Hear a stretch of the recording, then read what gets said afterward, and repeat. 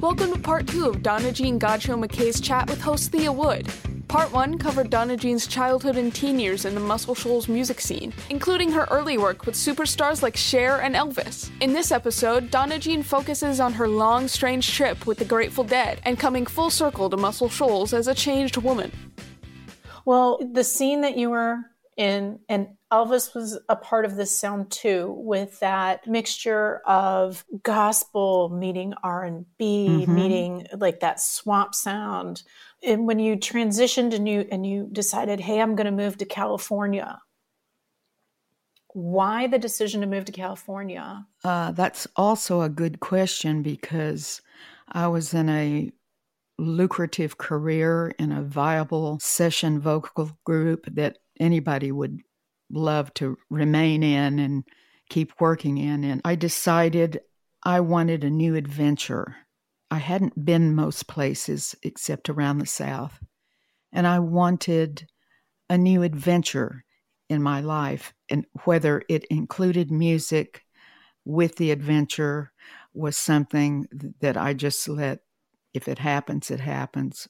You were saying that it wasn't about music that you went there, it was just for the new adventure, and yet you still ended up in the music scene. Yes, and that's because I heard the Grateful Dead for the first time, and it knocked my socks off and blew my little pea brain all over Winterland in San Francisco, and I could not believe what they were doing. It just was unlike any music I had ever heard before. And I turned to the person next to me and I said, when I sing again, it's going to be with that band. The rest is pretty much history. Donna Jean introduced her boyfriend-turned-husband, Keith Godchaux, to the Grateful Dead. They began publicly performing with the band in 1971, she as a singer and he as a pianist. What was so different? Because there's a lot of bluegrass involved with, the Grateful Dead and a lot of Southern music influences. What was so different about their performance that just, knocked you out? Well, it was so improvisational, and nothing was played exactly the same way twice. And that was thrilling to me. Mm-hmm. Well, especially as a studio musician, right? In Muscle Shoals and Memphis, everything was very, very much arranged and produced and very controlled. And then when I saw the Grateful Dead and how their approach to music, even to bluegrass or whatever kind of music that they were playing, it was different because they made it improvisational. And it had that psychedelic edge to it. And by that, I mean, it wasn't your usual fare of how you get music across. And they did it in such a way that it just grabbed you. It grabbed me hard. And I wanted to expand everything that I knew and learned and had done in music. I wanted to expand that into whatever it was that they were doing because I loved it. And it just stimulated me in a way that I hadn't been stimulated in a long time. So I was ready, willing, and able to get out there and do that. Now, understand that I had never been on stage before. Everything was, was with earphones. I was a studio rat. Right. And so going on stage with the Grateful Dead, like one of the biggest bands in the world and the loudest sound system in the world, and singing to a group of people who literally took the Grateful Dead in an ownership kind of way. And it was their boys and their band, and walking out there on stage for the first time was not only I had never done that before, but I had to do that in front of that crowd and with that band and with a totally different understanding of musicality.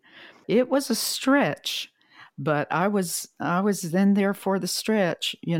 I just wanted to sing with the Grateful Dead, and that was my goal. And that's what you did. And that's what I did, and loved every second of it. The good and bad and ugly, you can Google the Grateful Dead and you're going to get everything from A to Z about that band. Every bit of it was part of the whole success of that band that's different than any other band that I know of. I wouldn't take anything for it. It was amazing what we got to do, the people we got to sing for, and the people we got to meet, and the things we got to do were just awesome, like being able to go to the Great Pyramid in Egypt. You know, rock and roll bands didn't do that. We were the first ones that the Egyptian Board of Antiquities had allowed to do that. Oh, I didn't know that. Yeah, we were the first band that did that, a rock and roll band. Of course, they had music there all the time, but we were the first rock and roll band. And here comes from America 747s full of hippies coming from all over the United States to Egypt to hear this amazing thing that was going to happen, that the Grateful Dead were playing in front of the Sphinx and the Great Pyramid. Who gets to do that? Right. What an experience. Now, you had also mentioned in this conversation that it was the boys in the band, it was their band, and through your travels and all the amazing people that you met, what about the female friendships? I mean, you had a really strong group of female friendships in Muscle Shoals. What about in California and out on the road? Well, first of all, you had to be tough and know where you were going and what you wanted to do when you entered that world, which was a universe all of its own. We were a strong bunch of women, and because we loved the Grateful Dead's music, we stuck together, and we were on a mission just to be in the same universe as that band, because it was the music that drove our lives. You know, you hear people talk about, that was the background of my life, you know, is such and such a song or such and such a group or whatever. The Grateful Dead was a huge background for hundreds of thousands of people. To my knowledge, there hasn't been anything quite like it. It's different. It's like once you enter that scene, you don't want to get out of it. You know, it's so full and rich, and there's something to learn every day, every hour. And we were all of us women were geared to that intensity of what we wanted to do with our lives. And it wasn't like we were trying to be super hard chicks. You know, we just wanted to be who we were, get to be with that band and hear that music and just be who we were. And we stayed close and tight, and we took up for each other, and we helped one another. And today, most of the ladies that I worked around most of the time, we still have a even deeper friendship today. It never went away. It just got better and deeper and higher and stronger. And many of them are my best friends today. And here we are, old ladies. now we're really old ladies. And is there a person in particular who you would say, wow, I ended up having more experiences with her, deeper connection with her than I ever expected, or they just stood out in your memory? Well, Geraldine Brandelius, who passed recently, was one of my best friends and tighter than ticks with. And Betty, who did the sound, and Mountain Girl, who is Garcia's wife, and Rosie McGee, who did a lot of the Grateful Dead photography. We're still very much in touch with one another on every level. I mean, we're just sisters. We are bound and we are sisters, and we love it. I wouldn't take anything for those friendships. They're some of the lasting ones of my life, and it will remain that way. It will remain that way. The couple parted ways with the Dead in 1979 to form their own band, plus regularly played with the Jerry Garcia Band, and later formed the Heart of Gold Band. They had son Zion in 1974. In 1980, Keith was in a car accident on his birthday. He passed away 4 days later from brain injuries. It was later, we had just formed the Heart of Gold Band, And I became the leader of the Heart of Gold band. And during that transition, I met David MacKay. We got married, and I got pregnant with Kinsman pretty much right away, and just took myself out of the music business for quite a while to raise my son. With Zion, who is Keith's son, we were on the road most of the time. I mean, it was very hectic. A couple being in the same band together with a child. And sometimes I was in 3 bands at once with a child. And so how do you negotiate all of that and make it okay for everybody? I just realized that I needed a break. My family needed a break. I had a new baby. Zion was coming up in age, and I just wanted a change to regroup as a family. And so that's what David and I did for quite a while until we left and came to Alabama in 94. And when you came back to Alabama, I mean, you're a very different person. Oh, you can take that to the bank. Well, did you have, even though you were quote unquote going home, if you will, did you have a culture shock going back? In a way, yes, because I love California so much. I mean, I call myself a genuine half-breed. I mean, I don't say that in a negative way. It's or a derogatory way.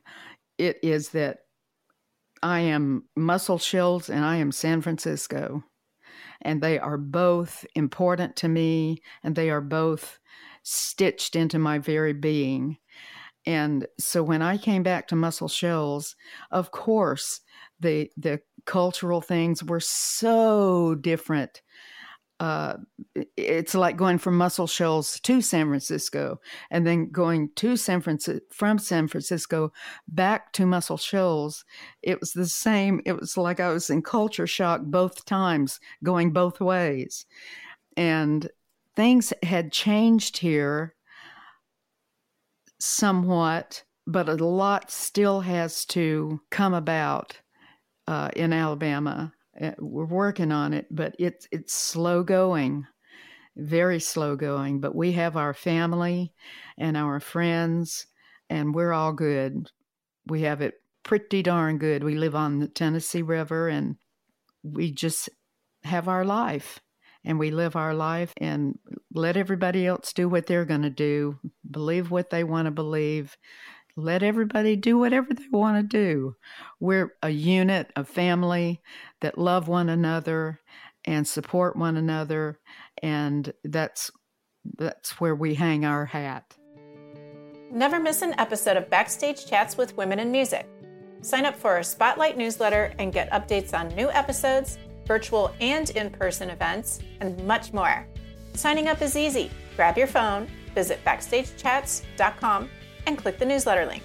And don't worry, we respect your privacy and your inbox. Sign up today and see who's in the spotlight. And you're still recording. You just re-recorded Shelter, which came out originally in 2007. And the thought and the spirit of the song, I think, is very apropos for now with regard to the pandemic. And again, everything that the world stage has seen over the past year. Why the change? Why say, okay, this is the time to do this now? Or what was different about it? What was impactful that inspired you to do it? Well, it was twofold, Thea.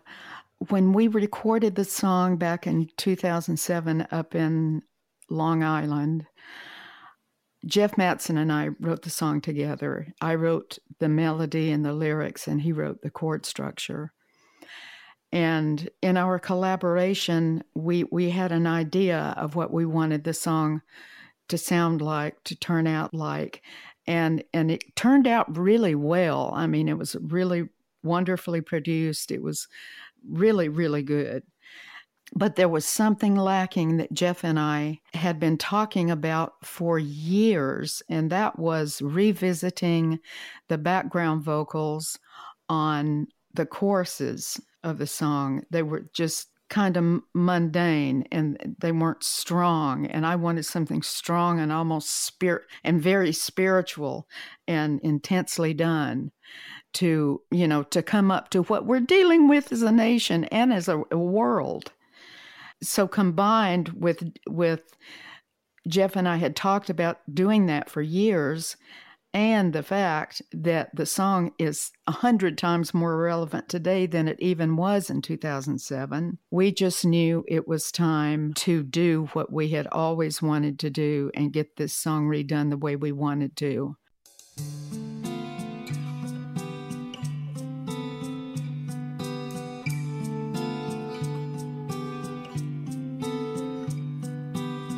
I sit amazed at the heat on a cloudless day, creeping through the roof, burning up the floor. I am undone for sure. Yesterday, though the winds blew fair, today they say people beware, hasten to a shelter from the storm. Again, I feel it in my bones. Again, the seeds are being sown. Changes in the earth and in the air. Signs are everywhere. Shelter from the heat. Oh yeah. Shelter from the cold. Right now. Shelter from the flood. Hey, hey, yeah. Shelter for the soul. And here we were in a pandemic. We couldn't do very much in travel and all the usual things that happen when you're recording. And fortunately, here we are in Muscle Shoals, and our best friend owns the biggest and best premier recording studio here in Muscle Shoals, Jimmy Nutt, and his studio is called the Nutt House.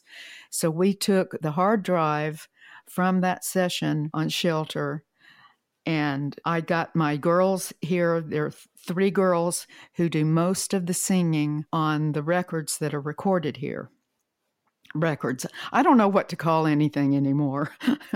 Anyway, so I got those girls to come in and redo those background vocals, and it just threw the whole song.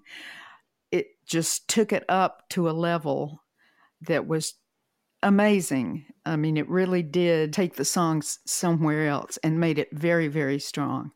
And so since that happened and it was very, very strong and it was exactly what we wanted, I said, I want the rhythm section now to come up to where these vocals are as far as intensity. And let's redo the rhythm section. And While we're at it. While we're at it. And I am very hands-on. I stay until the fat lady sings, like mastering and everything. I'm always there. Little control freak that I am. So anyway, my husband, David MacKay, is a really fine bass player. He's really great. He replaced the bass on it. And then our friend Jimmy Nutt, who owns the studio, is also a drummer. And so most of the drums he replaced. We kept percussion from what we had done up in Long Island and a few things. But the main drums Jimmy Nutt did. And it turned out exactly what I wanted in my head to hear, was this tribal thing that suggested the intensity of what we're dealing with. A pandemic is one aspect of what we have been dealing with as a nation. All the political stuff that's going on, all the weather situation all over the place. The whole world is going through this. And I just thought, the time for this song is now. It was written years ago, but the time for it to be shining is now. So I got a hold of my friend Dennis McNally, and I said, let's get her out there. It's time. It's time. That's right. And thank you, Dennis, because he's the one who connected us. Yeah. Well, you know Dennis. Yes. And the thing that I got from it, and I've listened now to the remix a number of times, and it's not just about sheltering from the external, it's also a sheltering on the internal and the spiritual, and having a moment. I think you said it in another interview, having a moment of grace. Having a moment of grace, and they're in the midst of everything that could be perceived as negative that is going on, there is shelter for the soul. And if you notice in every chorus, it ends with shelter for the soul. So it's contrasting the fact that there is nasty stuff going on in this world and we're having to deal with it. But if you keep yourself in that nasty place and, oh my gosh, and hopeless and hopeless and hopeless, that's nowhere. You don't get anywhere with that kind of thinking. And to reach higher and higher and higher and get to a place where you find peace and you find safety in your soul is the only safe place to be now. Anywhere you go in the United States, for instance, I live here in Alabama, and there are tornado warnings out almost every day. You go to San Francisco, and there are fires. My brother wants to get an RV in case their house gets caught on fire this summer. I mean, it's just crazy. It is. Just the weather. So we're dealing with so many things at once that if you don't find a shelter for your soul, you're going to not be a happy camper and very stressed out and nervous about everything. And so shelter for the soul is something that I know we all need. And that's what I'm reaching for, and that's what I teach my children. Well, they're 30s and 40s. They're still your babies. They're still my babies. They really are. And all the rest of the world is we are in the same boat. We are in the same boat. We don't want to go down with the ship, and so we have to find a higher place to have our thoughts and have our spirits hang out instead of in the lower places. Well, I find music to be that higher place. Music. Oh my goodness gracious. It's the reason why I started our nonprofit, Horizon Music Foundation, because I think women need to be better represented in the music industry, and we all do. And there is a grace with all of us coming together. And I'm just astounded every day at the people that it brings into my life, on a professional and personal level. Well, music is the great communicator in any language. Music is, like you said, a uniter. It can bring you together like I don't think anything else can. How can people listen to Shelter so they can find this moment of grace that we're talking about that I think that this song brings? Well, that brings us to how can you get shelter then? Yes. This is going to sound more complicated than it is. You go to Donna, Jean, and the Tricksters .here now, and here is spelled HEAR now .com. So you've got Donna, Jean, and the Tricksters .herenow.com, and you go there, and it's on everything. You can get it pretty much anywhere. Great. And you know what? We'll go ahead. We'll put that link on our show notes page too at backstagechats.com. And we'll have videos. We'll do everything that we can to make it easy for people to get there once they're, finished listening to the podcast. I thank you for doing that, number one. And thank you for having me on this show and on this podcast. It's just been fun. It is fun. And I do have one last question for you. Okay. Okay. You said your touring days are over. Is that still true? touring days are over. I expect to, at certain times with certain people, do certain gigs, just special things. But I'm not going to go on tour. I've done it. Yeah. And so my touring days are over, but my singing days are not over. And my performing for special occasions is not over. So that's all that I can say. What about virtual concerts? We've got technology now. Is this something? Maybe we'll see some things from Muscle Shoals? You certainly may. As a matter of fact, both of my sons, Kinsman and Zion, are in a major group called Boombox.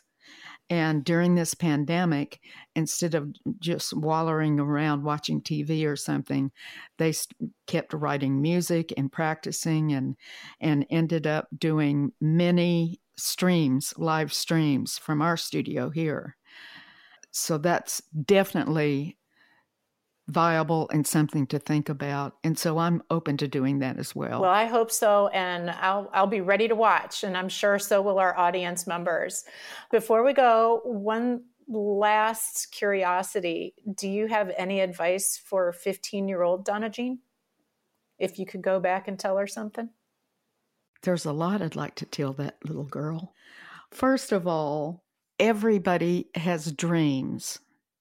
And usually things start out with dreams.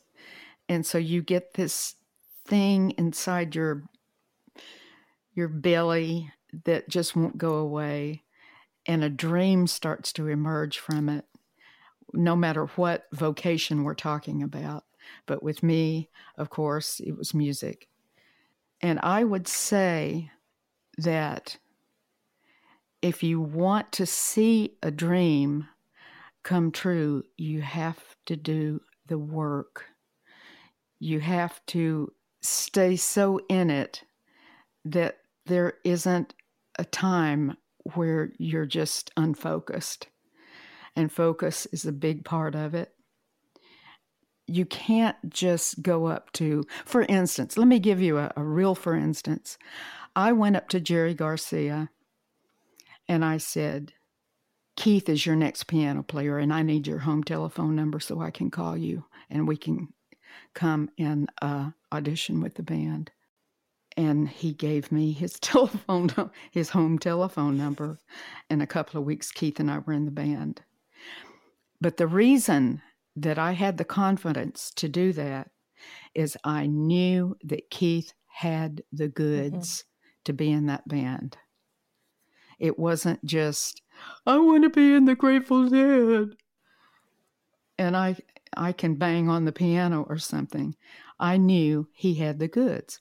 So you want to know that you have the goods before you pursue what you want to pursue and have it end up the way you want it to be. I say that out of experience because it's really true. You can even be a great singer. For instance, in the Grateful Dead, you could have a great singer, much greater than me, in the band, but if they didn't fit in and have the same aspirations for the band, then it didn't matter how good you could sing. It's a lot that goes into being a singer and a part of something, and gleaning what that's all about and adhering to it and not giving up and not jumping the gun, but being prepared to be who you are and letting yourself shine that way because you have the confidence to do it is where it's at. Amen, sister. And that's it. That's real life in action. That's putting your money where your mouth is, or, walking the talk and all those other idioms. Donna Jean Godchaux MacKay, thank you so much. Well, it has been my privilege. This is just so wonderful. And you've been an inspiration to me and hundreds of thousands of other young women. We love stories like yours because they remind us to be dreamers, rule breakers, and rock stars. In that order. In that order. Of course, you can mix it up if you want. I hope we get a chance to talk to you again in the future.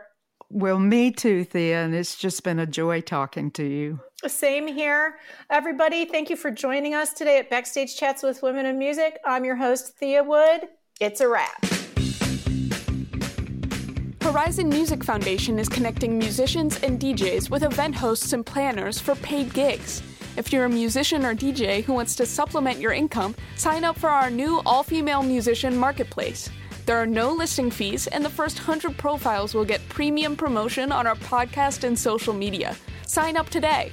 Visit horizonmusic.org/RAM. That's HERIZON music.org/RAM, where we're booking random acts of music. Backstage Chats with Women in Music is a production of Horizon Music Foundation, a nonprofit based in Austin, Texas. Giving credit where credit is due, we'd like to thank folks for their contributions to this episode, including Donna, Godchaux and the Tricksters for the song Shelter, Chloe Brown for audio production and editing, Bianca Garcia and her interns Essence and Caleb for social media support, and Pond5 for our theme music. Your donations make this podcast possible. Please visit horizonmusic.org to donate today. This podcast is the property of Horizon Music Foundation and is protected by copyright law. Use of this podcast is for personal and non-commercial purposes only. No other use of this production, including and without limitation, reproduction, retransmission, or editing, may be made without prior consent from the Horizon Music Foundation. Submit all requests to info@horizonmusic.org.